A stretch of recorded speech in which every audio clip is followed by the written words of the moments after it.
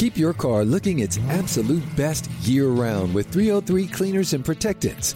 303's revolutionary graphene nano spray coating gives you professional protection in a simple, easy-to-use formula. It will keep your car's paint protected for up to 12 months and give an insane level of depth and gloss. You can also use their brand new 303 graphene detailer to boost protection, slickness, and shine throughout the year. It can even be used for quick cleanups of light dust and fingerprints in between washes. For a 1-2 punch to keep your car looking its best, look no further than 303's line of graphene products. 303 graphene nano spray coating to protect and 303 graphene detailer to boost protection, slickness, and shine. Both products are available now at Advance Auto Parts, AutoZone, and select Walmart locations. Visit 303radio.com for more information.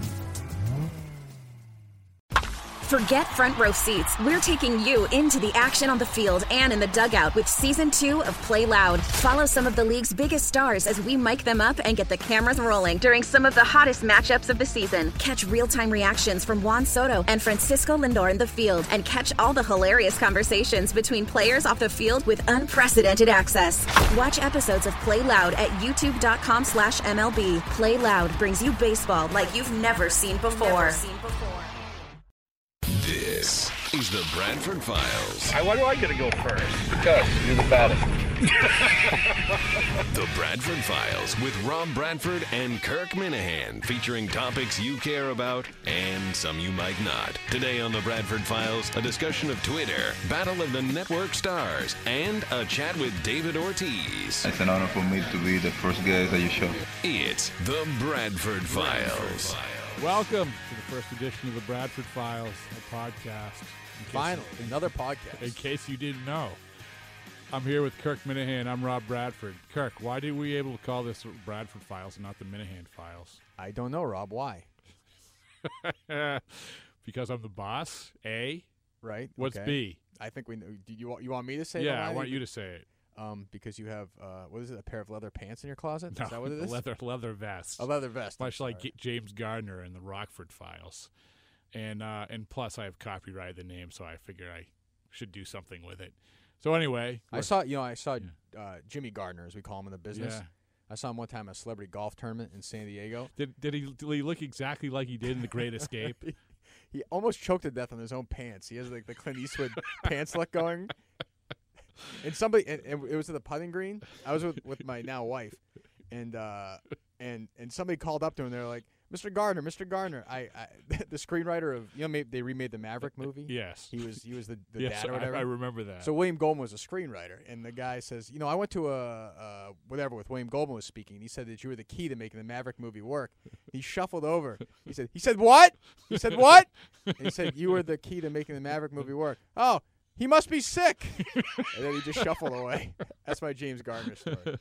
That's much better than the image I have him in the turtleneck tunneling under the Nazi occupation. So yeah, the days of carrying Donald Pleasance around are over. No. Well, yeah. So anyway, you'll get more of that here. Well, good start, Kirk. Thanks. Yeah, Energy. Yeah, that was solid. So anyway, let's get right into it. And first thing that we're going to touch on is David Ortiz. Uh-huh. You know why? Because I interviewed him for 10 minutes last night. So I interviewed David Ortiz, and we had to get to a couple topics, one of which maybe nobody cares about, but I had to address anyway, which is his choice of the top 5 movies. In case you missed it, I can't believe anyone missed this video segment 2 years ago when we had like 2 people go on the website. David Ortiz, Sean Casey asked David Ortiz what his top 5 movies were, and this is exactly what he said. Number 1 have to be Scarface. Scarface, all right. Al Pacino. All right, he's big time. Say hello to my little friend. Hell yeah. That's legit. Anna like this. Anna likes this? Anna like this, yeah. All right. That's number 2. Number 3 have to go Anaconda. Anaconda's a great That's a great movie, Bob. And you know it. What else? Number 4 have to be Jesus. What about Braveheart? Rambo 3. There's a lot of Rambo coming out. And What about the new Rambo? That one was terrible. That was bad. And number 5, gotta be the Pink Panther.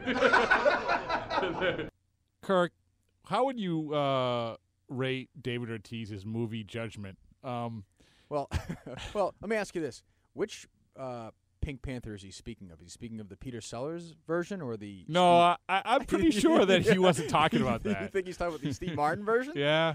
I would say it's not completely out of line from all the athletes that I've seen over the years who have been interviewed and I've seen on Cribs and whatnot. It seems like it falls right in the place. I don't think he's going to be confused with Pauline Kael or an early Roger Ebert with his favorite films. But I mean, Come to on. each his own. I mean, Yes. I mean, yes.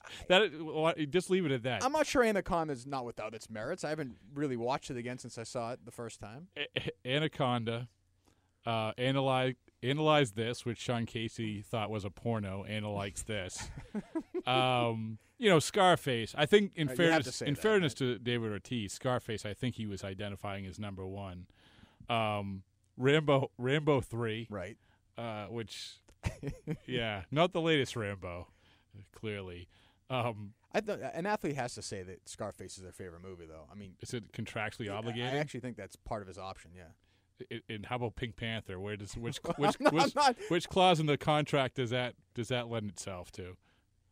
That's a rough one. I have, in fairness, I haven't seen the Steve Martin updated version of the Peter Sellers classic, but I would say those would not land on my list of 5 favorite movies. I'll be fair. It's just a shame. I mean, to exclude Boat Trip out of that list is just a travesty.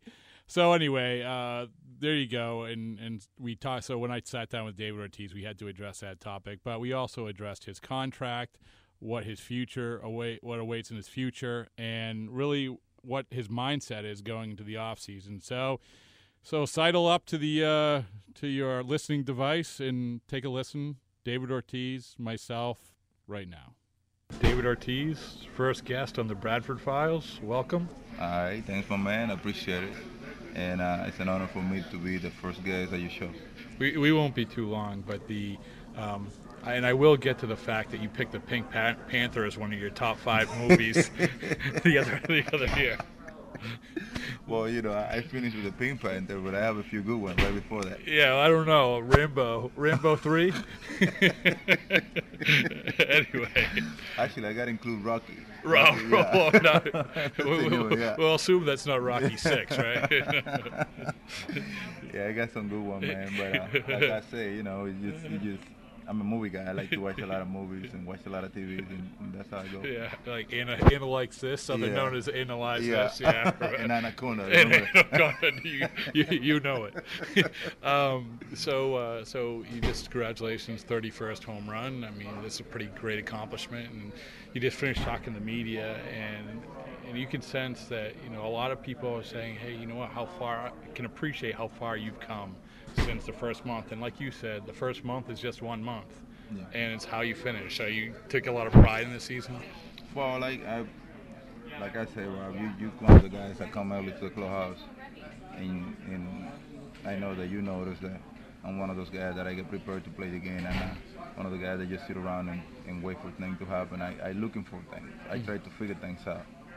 And I know that what was happening to me in April, it wasn't what it was gonna be the rest of the season.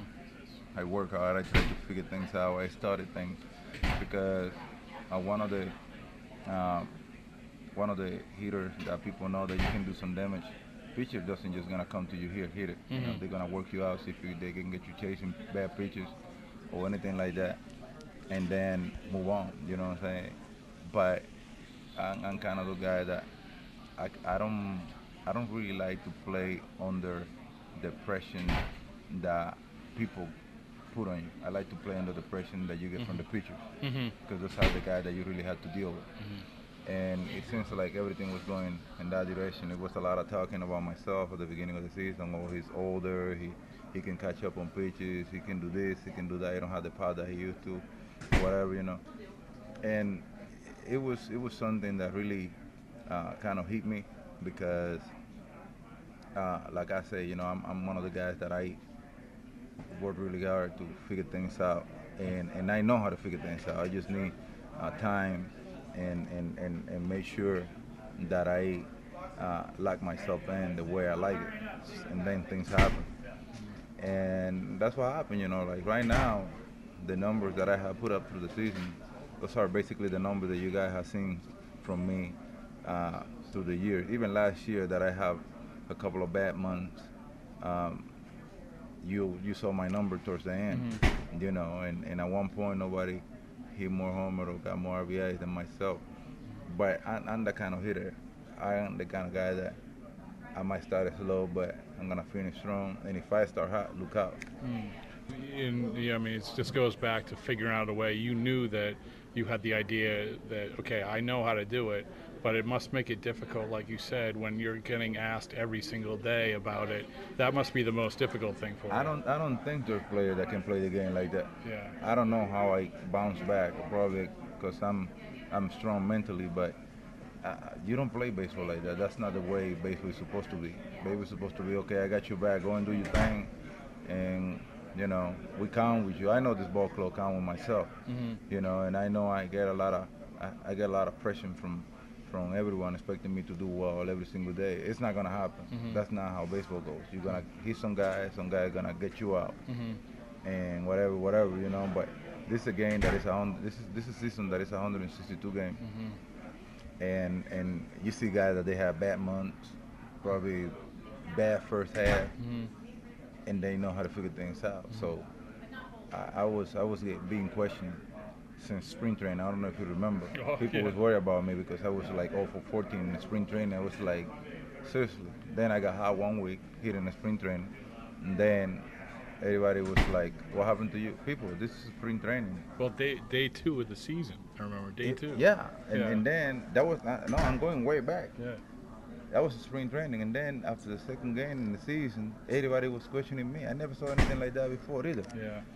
So what I'm trying to tell you is there's been a lot of questioning things about myself. When towards the end of the day, people get what they get, and I guess that's been my luck, and I gotta keep it that way. Did it make it any more difficult? You had the people pressuring you and questioning and everything else, and then you have the reality that is this: you're going to a contract year. Did that enter into your or make it more difficult for you at all? Well, it make it difficult, but I'm one of those guys that say that the longest I can hit that baseball, I'm gonna find a job somewhere, because this game is all about chemistry, integrity. People know how hard you work, and that's what every baseball team in Major League Baseball look for. And I think the longest I've been here, I've been doing my job. Sometimes facing some tough situations, which is something that is part of the game. But towards the end, the numbers are there. Yeah. Well, not only the numbers are there, but do you think also they should look at all the things that you're talking about? You're talking about a leader on the team. You're talking about what you've done to this point, and you're talking about a guy who's a foundation. I mean, when you sit down at the end of the year, do you think that should be factored in as well? Well, I'm gonna leave that out to them, because that's something that you as a president, as an owner, as the one person that look around your ball club, look around your employees, see how much ground they cover. You keep that on mind. Me, all I can do is just keep on doing my thing and stay humble and keep doing things the way I do it, because I believe that what I do is not too bad. And as you sit here, we only have a few games to go. I mean, you sit here, it seems like you're at peace with yourself, at peace with the situation, at peace at whatever might happen going forward. Well, I always let you guys know how much interested I am in finishing my career here. And, I just not gonna feel comfortable coming back here just for a year, just to leave all the pressure and all the stuff that I've been through. I don't think it's fair for myself, because I I think about things and I go through a lot of things mentally, especially for the sport club that I have. It's in my blood. The Red Sox is in my blood, you know, and there's an organization that I always look at them like it's home, like it's part of me. It's this one. I mean, this the organization that I be here longer, but I carry a lot of responsibility playing for this ball club, and I try to keep up with. So, but I don't think I can keep up anymore with all the crap that you go through just because you cool off for 1 week or 1 month. I don't think I can keep up with that. And I think that the only way you can stay away from that is when people know that you have a guaranteed contract. So you don't want to do the 1 year thing.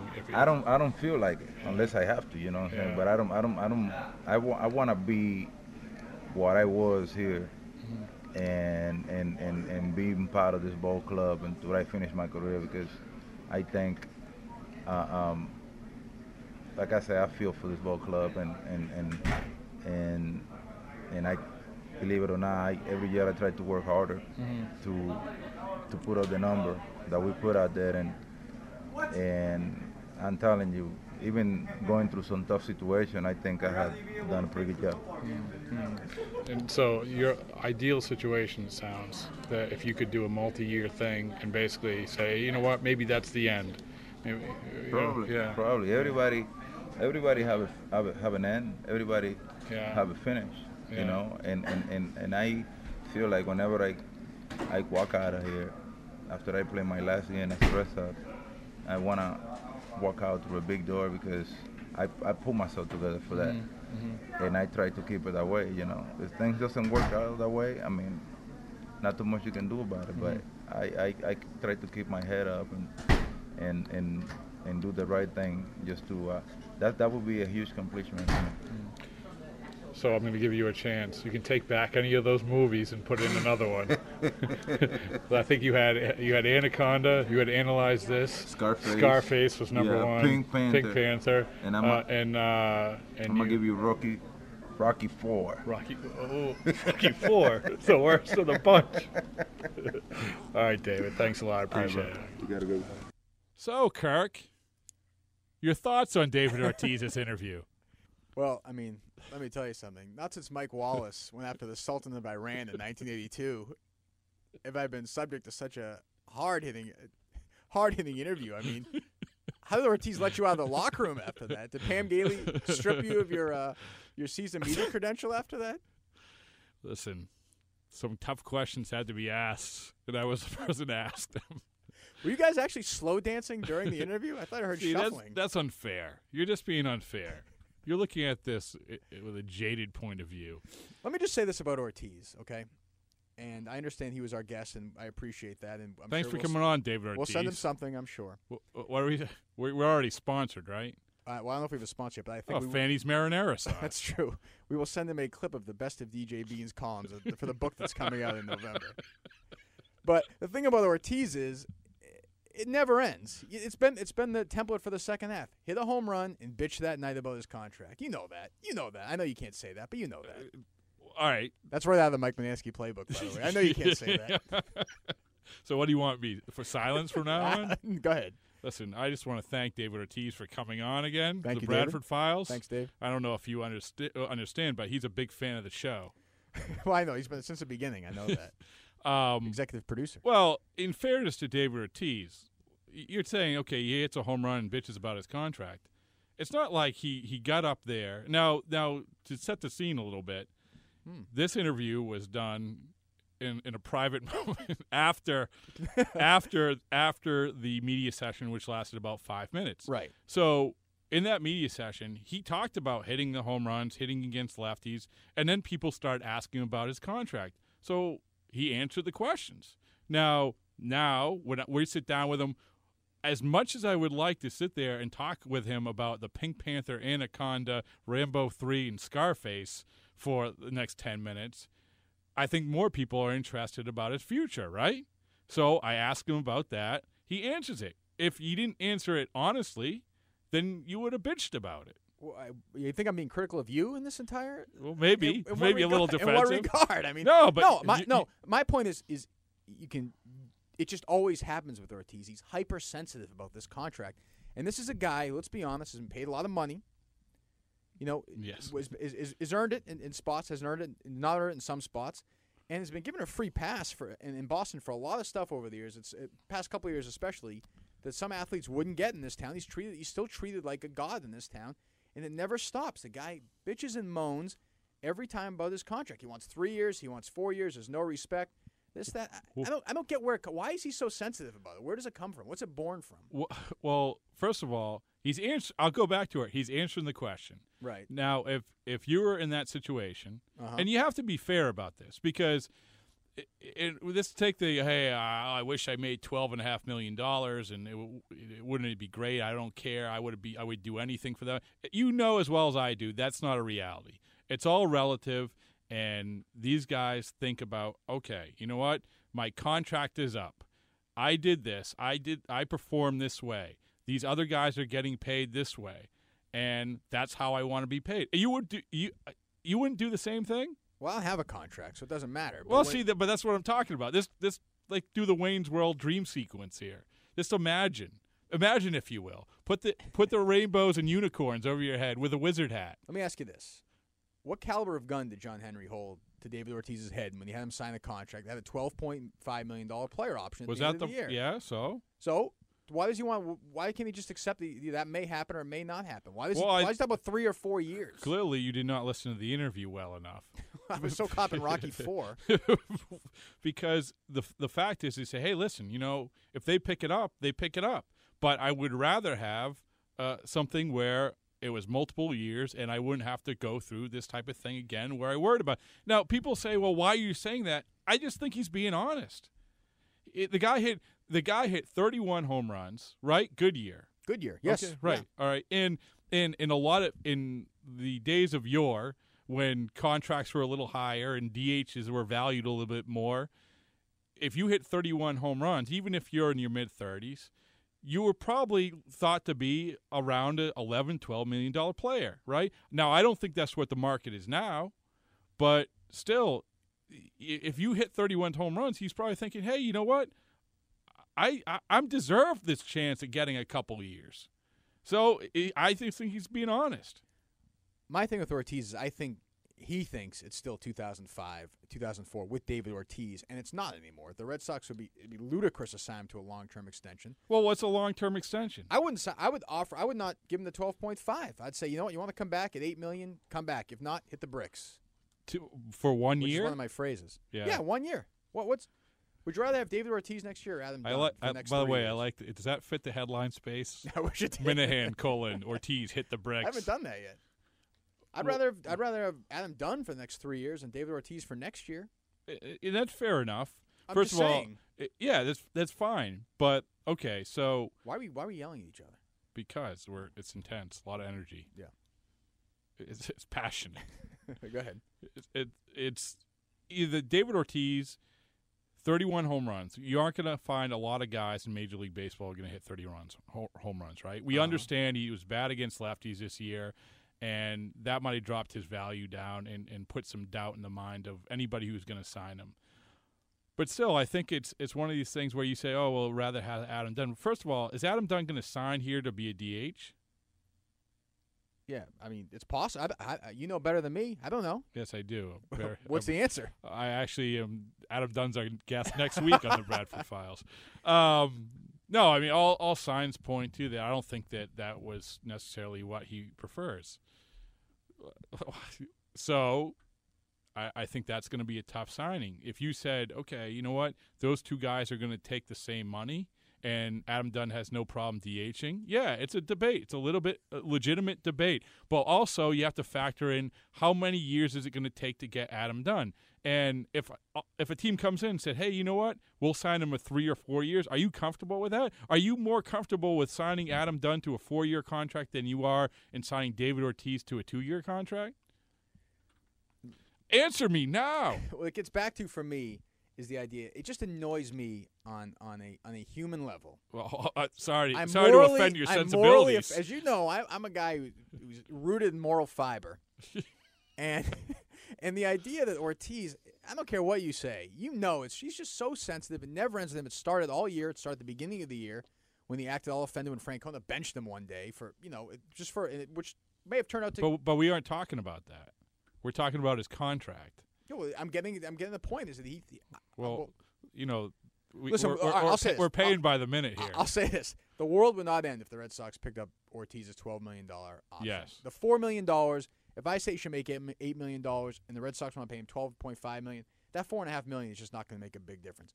And if the Red Sox want to bring in Jeremy Hermida or some jabroni to be their DH, take a shot on some guy, then I say bring back Ortiz. But I would rather have Dunn for 3 years than Ortiz for 2 years. I would. Okay, that's fair.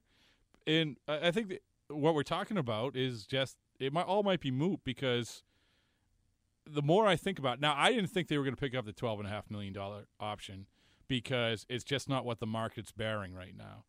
But the more I think about it, the more I kind of think that they might. And so all the stuff that we're talking about, it's like, okay, who cares? And that's good. Oh, all right. Well, let's move on. One of my final thoughts is, I don't know what my final thought is. One of my final thoughts is the fact is that, the option gets picked up, and then he sits at the picnic table in Fort Myers and might say a few things. Hey, I really wish they didn't pick up the option. But at the end of the day, he's playing for another contract. And if you're a businessman, and they've done this before where they let Schilling ride out his contract when they had an option there. Yep. If you're a businessman, you always want the guy to be playing for something and being motivated by something. So I wouldn't really begrudge him for picking that up. What's the market for Ortiz other than the Red Sox? How many other teams realistically are going to and that's the problem.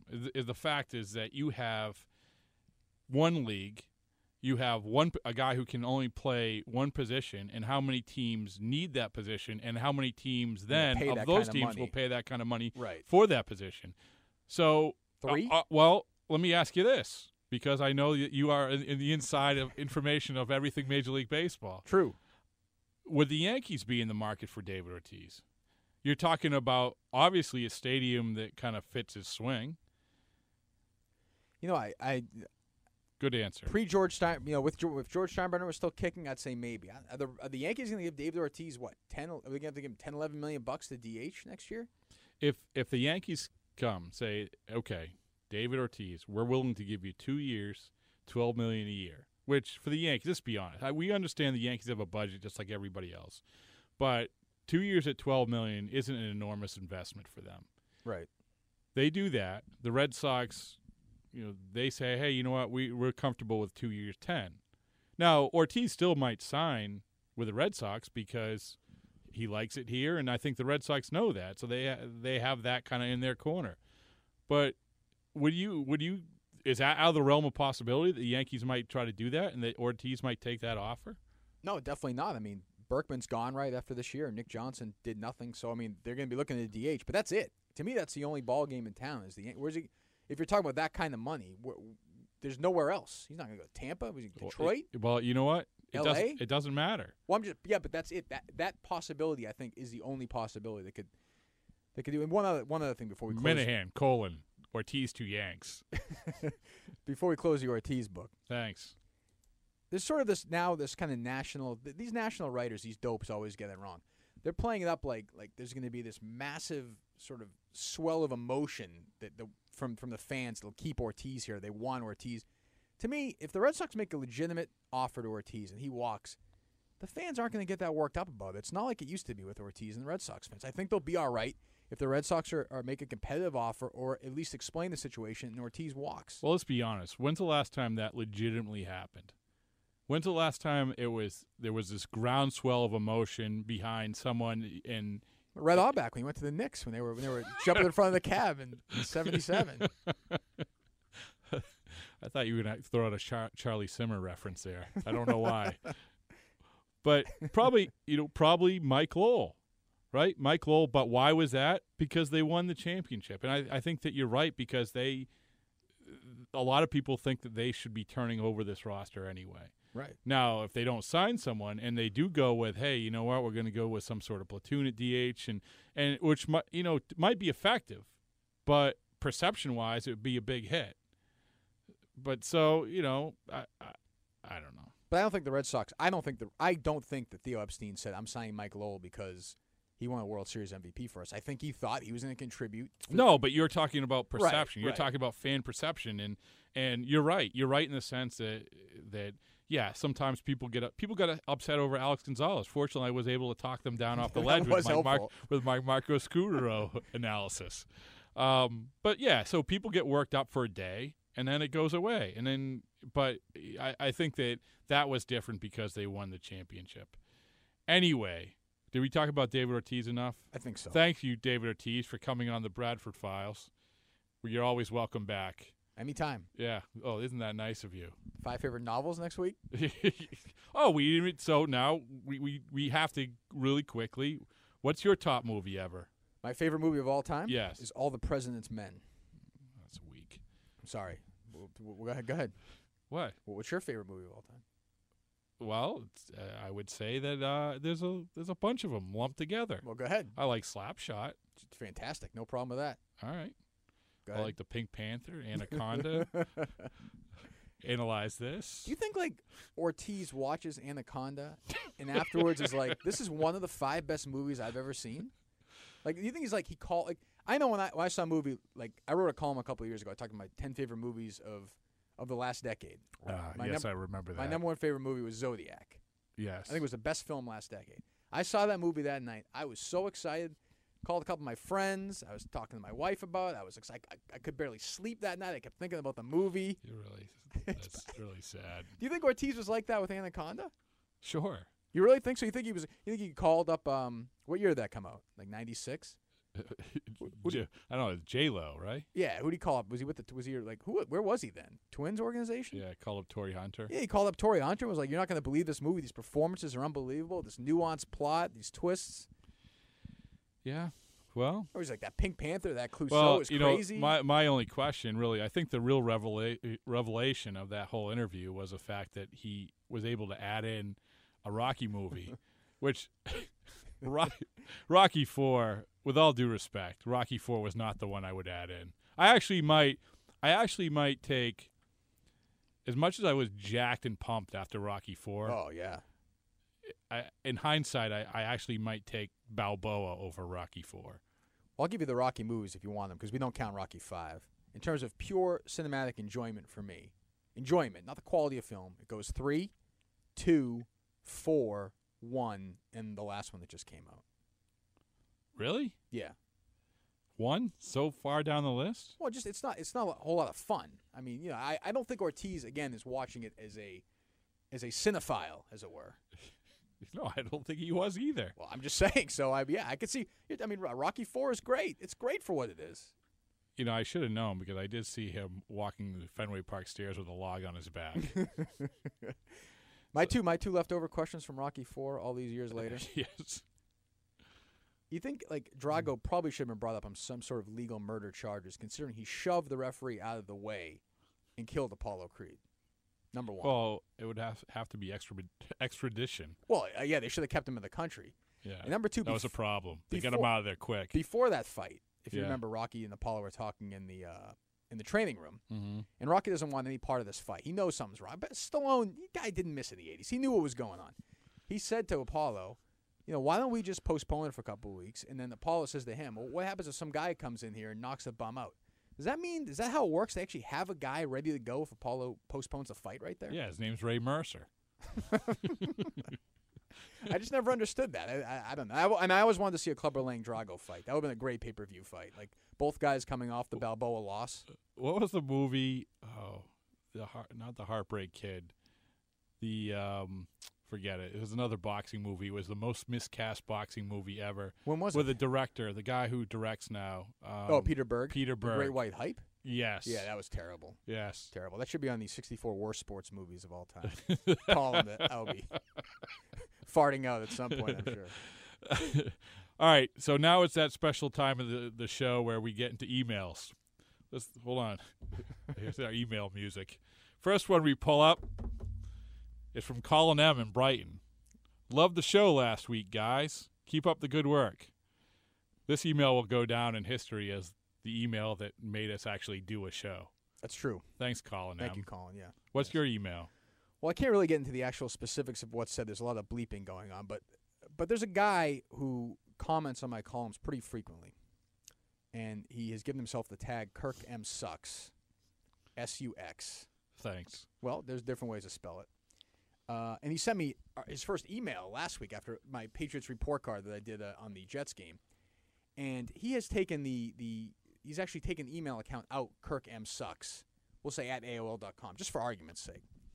And in this email, pretty much asked me why I have a job, why you hired me, how much longer I'm going to be putting on this facade for, and basically all good questions. And basically, at the end, suggesting it might be better for everybody if I decide to maybe take my own life. Really? Yes. Should we investigate this further? Are you worried? It's possible I sent it to myself. I mean, but I sent you. I learned from Rob Bradford the template. Thanks for reading. I sent back the thanks for reading email. Yeah. But I don't know. How'd that work? No response after that. You kill him with kindness. And usually you get back the email saying, hey, it was nothing personal. Yeah, that's true. I was having a bad day. Maybe I didn't read it right. That's usually how it works. And, hey, I can't really argue with a lot of his points. Just the mere fact that I just love that he made his own email account. That's pretty solid. Why don't you do like some sort of Counter-Strike? Why don't you make your own email account and email him back? It's just a war I don't want to get into. It's just, you just work as hard as you can. You get your hands dirty, and you hear stuff like that. It's like digging ditches. Yeah, it's like coal mining. What am I doing out here? Trying to find tweets from NFL teams and NFL players. Yeah, I mean, this for is the real NFL work. picks. Man, I just don't know how you do it.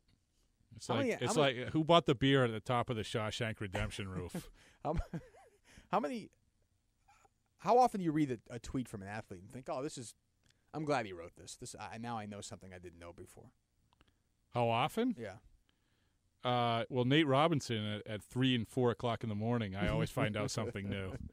What does he sleep? What's going on? I really don't know. I think he went to like a webinar once, and they said, the perfect time to get retweeted is at 3 or 4 in the morning. And what you want to do is eliminate all vowels in your tweets as much as possible. So people think that they know what they're reading, but they really have no idea. Yeah, I just don't understand. Yeah, that is a serious problem in our society. The athletes' tweets. Oh, here we go. It is. Why is it? I mean, why is it? Because I can't understand what they're saying. That's why it's a problem. Are you telling me that you'd rather read what Woody Page tweets than what Chad Ochocinco tweets? I mean, sometimes both are morons in their own special way. Yeah, but I don't know if that was a compliment or an insult. Kind of both. I think that it frustrates me. Marquise Daniels tweets are the most bizarre thing I've ever seen in my life. Yeah, but why do you follow Marquise Daniel on Twitter? What are you going to get? Just get rid of him. Kick him out. Because What's it's the cool. Point? Like, it's all the cool kids are doing it. I mean, what is Marquise Daniels going to do for you in his tweets? Because you think he's following you? Maybe. You think, closing time. Jeez, I got to read this Mariners Red Sox closing time. That because if I can decipher it, then one day, if I decipher what he's saying, then I will have gone to a place where I never thought I'd go before, which is the world of the professional athlete. That Celtics locker, not Marquise Daniels is going to be there, but that Celtics locker room this year is going to be tweeterific. Just a chaos, absolute utter soup to nuts chaos in there. How do you know? What are you talking? What do you mean? How do I know? What are you doing? Like the hard knock? Have you been doing the hard knocks for the last 10 years of going around and filming Nate Robinson with the Knicks? I was there, man. Shaq in Cleveland last year. I saw Nate Robinson and Glenn Davis last year. That whole scene. You throw Shaq in the mix. It's just gonna be. I'm gonna be totally worn out by the Celtics by like the beginning of December. It'll get me to the playoffs time at that point. Well, but if they go on any kind of losing streak, have any kind of injuries, that's when the poop is going to hit the fan. Yeah. It's going to go. That could be a very, very difficult group if things start going south, much more than last year. I mean, who would you say is the most important guy on that team in terms of, okay, if that guy gets hurt, that guy's out of it gets in a putting accident at the Celtics golf tournament. Right. Out for the year. Which Celtics player can they least afford to lose for the year? Well, I wasn't going to phrase it that way, but sure. Well, it's got to be Rondo, I think. I mean, I don't think there's any question about it. He's the key defensive player on the team, and he has the ball 90% of the time on offense. I mean, I don't know who. So what happens then? I mean, if the way that the NBA is constructed, where you have basically 3 or 4 teams that can legitimately win it, and you lose Rondo, do you enter into the world of the Washington Wizards? Come on, no. I mean, you still have Allen, you still have Pierce. No, you know what you enter into? You enter into the world of the Celtics from the playoffs a couple years ago, where they might be able to win a round and that's it. Yeah, it'd be like 45 and 37 or something. And then that there goes out the window your hope for the last great run, even though all these guys are in 2-year contracts. I understand that. So what you're telling me is that if Rajon Rondo misses the entire season with an injury, the Celtics will be worse off. That's why we do it here. That's how we do it. That's how it rolls. Yeah, well, it's a legitimate point. People are hanging a lot of hopes and dreams on this team. Well, I just think people are excited. I am amazed. I totally misread how important or how much Shaq was going to mean to this city. I just didn't think people were going to care that much. Because the guy is How do you know? Because people are fired up about it. Everyone's you put something up, people read it.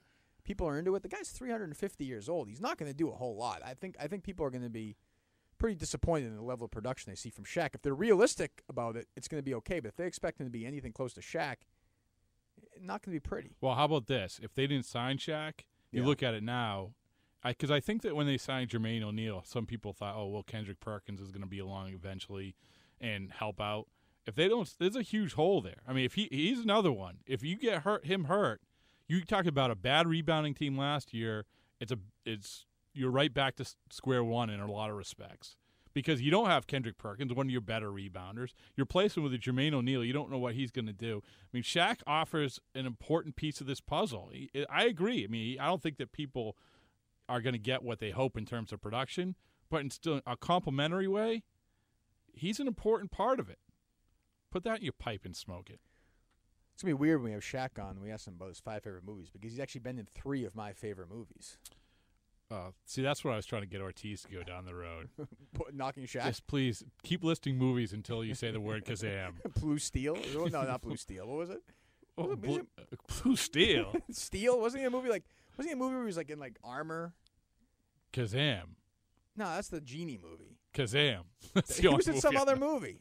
On next week's show, we'll be having Kirk Minahan's 3 Degrees of Kevin Bacon. Many of you don't realize this, but we just tried executing it for the first time, but it was edited out of this program. It didn't go as well as I had hoped. No. I'm going to tell you what it was anyway. I had brought up Andy Dick, and the logical progression was that Andy Dick worked with Sarah Michelle Gellar. What? Sarah Michelle Gellar? In what? Happily Never After. I've never heard of that movie. Who worked with Kevin Bacon. Where'd you work with Kevin Bacon? In The Air Up There. She was in The Air Up There? You got it. How old was she then? I don't know. I don't have the answers to all these questions. But is there anything else you want to mention before we part ways here? No. I just want to thank everybody who's been coming to the website. Keep it strong. WEI.com representing. Peeps. What was it? We should have a contest because I really think we got to start giving away the collection of DJ the Beans. Best of DJ Beans columns? Best of DJ Beans columns. I just want that cover of that book. Next week, DJ Bean will be rapping for us on his way to Prague to cover the Bruins. Anyway, thanks for everyone for stopping by, and thanks to David Ortiz for being our special guest. And just don't listen to what Kirk Minahan said anything about David Ortiz. We thank him very much. Thank you, David. And we'll be back next week or another day. Keep your car looking its absolute best year-round with 303 Cleaners and Protectants. 303's revolutionary graphene nano spray coating gives you professional protection in a simple, easy-to-use formula. It will keep your car's paint protected for up to 12 months and give an insane level of depth and gloss. You can also use their brand new 303 Graphene Detailer to boost protection, slickness, and shine throughout the year. It can even be used for quick cleanups of light dust and fingerprints in between washes. For a 1-2 punch to keep your car looking its best, look no further than 303's line of graphene products. 303 Graphene Nano Spray Coating to protect, and 303 Graphene Detailer to boost protection, slickness, and shine. Both products are available now at Advance Auto Parts, AutoZone, and select Walmart locations. Visit 303radio.com for more information.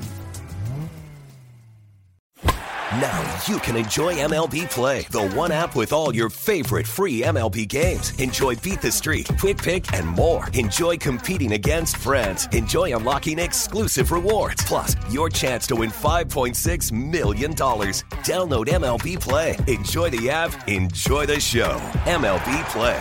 No purchase necessary. Must be 21 or older to enter Beat the Streak, which ends at the conclusion of the MLB regular season or when the grand prize is won. Restrictions apply. See MLB.com/play for official rules.